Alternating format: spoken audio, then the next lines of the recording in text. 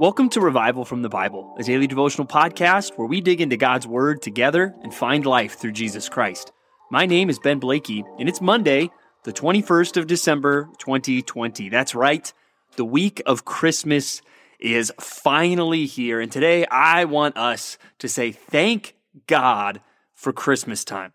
Thank the Lord for what we celebrate. And I know we think of that, maybe you're thankful just as you think of, hey, 2020 is almost over. Thank God for Christmas time. Maybe just you think of time with your family that can be special, traditions, memories, all kinds of things that you might be thankful for this time of year. Maybe you're just excited for some time off from work so you can relax and just enjoy that time. But I do want us today to think about how thankful we should be for what Christmas represents, that what the work of Jesus Christ being born as a baby in a manger in the town of Bethlehem, the difference that makes for you and for me. And I want us to start today by looking actually at a couple discouraging passages, and then we'll find one that's actually about Christmas of all things. So let's start with John chapter 19 and verses 1 through 16. We've seen conflict between Jesus and the religious leaders throughout the whole book of John, but here we see some of the most amazing statements made. And we see the leaders of the Jewish people, their religious leaders, saying things that the average Jew never dreamed they would have heard them say. And so we see Jesus here, he has been talking to Pilate, and Pilate now, it seems that Pilate is not set on killing Jesus. Pilate seems to want to release Jesus. He has Jesus flogged. They twist together a crown of thorns and put them on Jesus' head, and they put a purple robe, the royal color around him, and they say, "Hail, King of the Jews." And Pilate, he seems to be it's hard to tell if he's just toying with the crowd or if he's mocking them or if he's actually just trying to appease them by beating up Jesus enough that maybe they'll have pity and let him go. He says, "See, I am bringing him out to you so that you may know I find no guilt in him." But then the crowd keeps coming after him. "Crucify him, crucify him." And Pilate says, "Take him yourselves and crucify him, for I find no guilt in him." And the Jews answered, "We have a law, and according to that law, he ought to die because he made himself the Son of God." That's something, even as we've talked about this, as we're going through the Gospel of John as a church, that they keep coming back to that. And again, Jesus never backs down from that claim. He only doubles down. Yes, he was making himself, he was the Son of God, and he was claiming what he was. But Pilate even gets kind of frightened by this whole Son of God statement, and it kind of threatens Jesus, but Jesus says, "You have no authority unless it's given to you."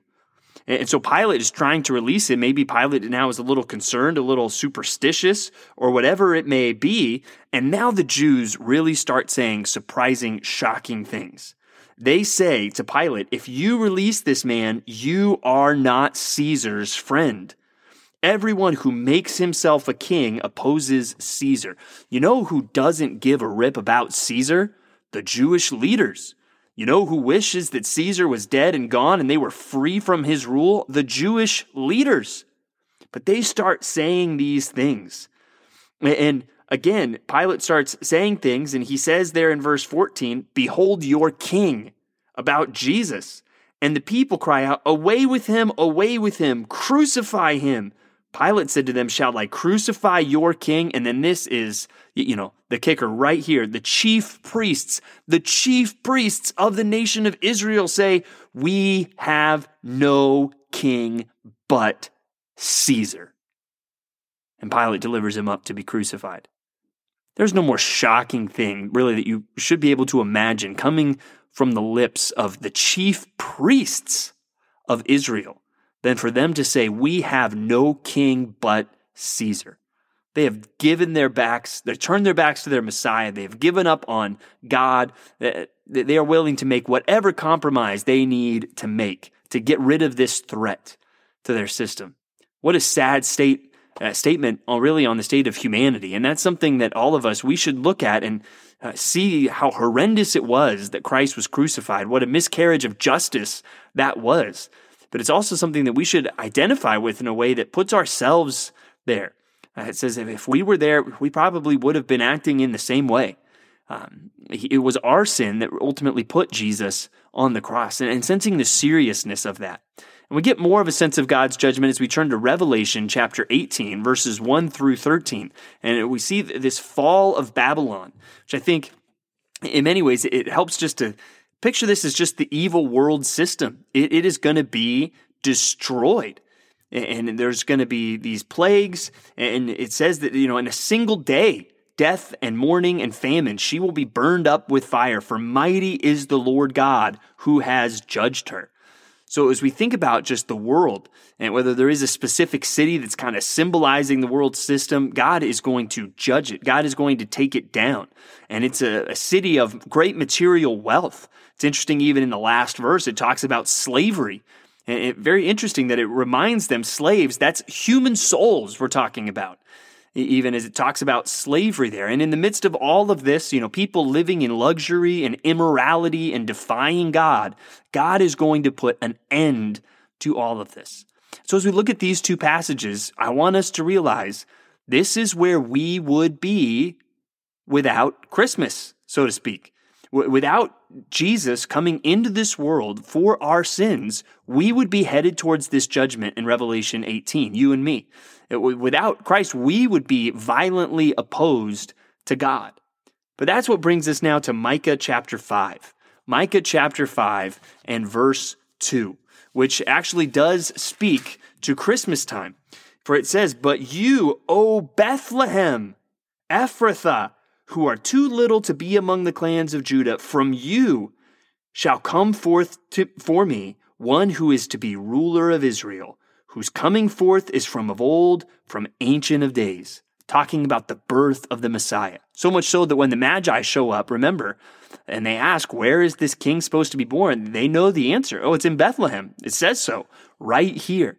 And it talks about the kind of king that Jesus shall be. And he will bring peace. He will bring strength. Verse 5 says, "And he shall be their peace." And we see what Jesus is going to do. And we see, I think, even a little more of what we have because of Christ. In verse 18 of chapter 7, as Micah wraps up his book, "Who is a God like you, pardoning iniquity and passing over transgression for the remnant of his inheritance? For he does not retain his anger forever, but he delights in steadfast love. He will again have compassion on us. He will tread our iniquities underfoot. You will cast all our sins into the depths of the sea."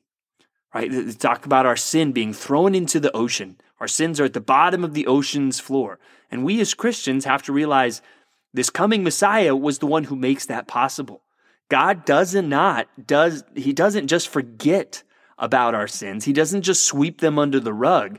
The reason he can throw them into the bottom of the ocean is because they have been nailed to the cross. And the cross would not have happened without the manger. And we need to thank God this Christmas time that Jesus took on the form of a man. He came into this world, and because of him, we can have peace. Because of him, our iniquities have been thrown into the bottom of the ocean.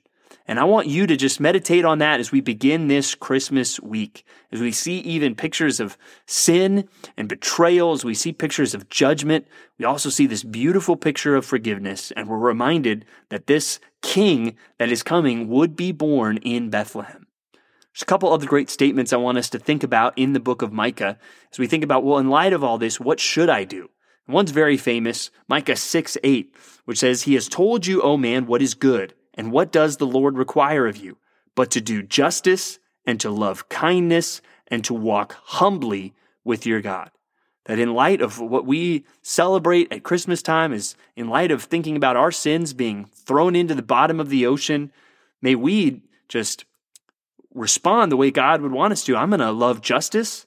I am going to love kindness, and I'm going to walk humbly with God. And no matter what is going on in the world, and that's it talks about some of the evil going on in the world at the beginning of chapter 7, and that might be something you can identify with right now as you look around the world and you're concerned about what's going on. He says, "But as for me, I will look to the Lord. I will wait for the God of my salvation. My God will hear me. Right? Another thing, we're going to pursue Lord. We're going to do justice, love mercy, walk humbly with God, and we will look to him and wait for him. As we live in this life, that is our response. And we see more of just the generous nature of God as we wrap up Psalm 145. Psalm 145, verses 15 through 21, where it says, "The eyes of all look to you, and you give them their food in due season." If you're listening to this podcast right now, I'd invite you even just to look back at 2020 and see how God has provided for you. You've had your food to eat in due season. God opens his hand and satisfies the desire of every living thing. And even may we see, not only is that talking we know about our physical desires, but he has satisfied the desires of our hearts by sending his Son into the world so that we might be saved, so that our sins might be thrown into the bottom of the ocean. So as we start this Christmas week, let's thank God for Christmas time, because even though we see the judgment that sin deserves, we see a Savior who was born just like the prophet said he would be in Bethlehem. And because of him, we can be forgiven of all of our sins.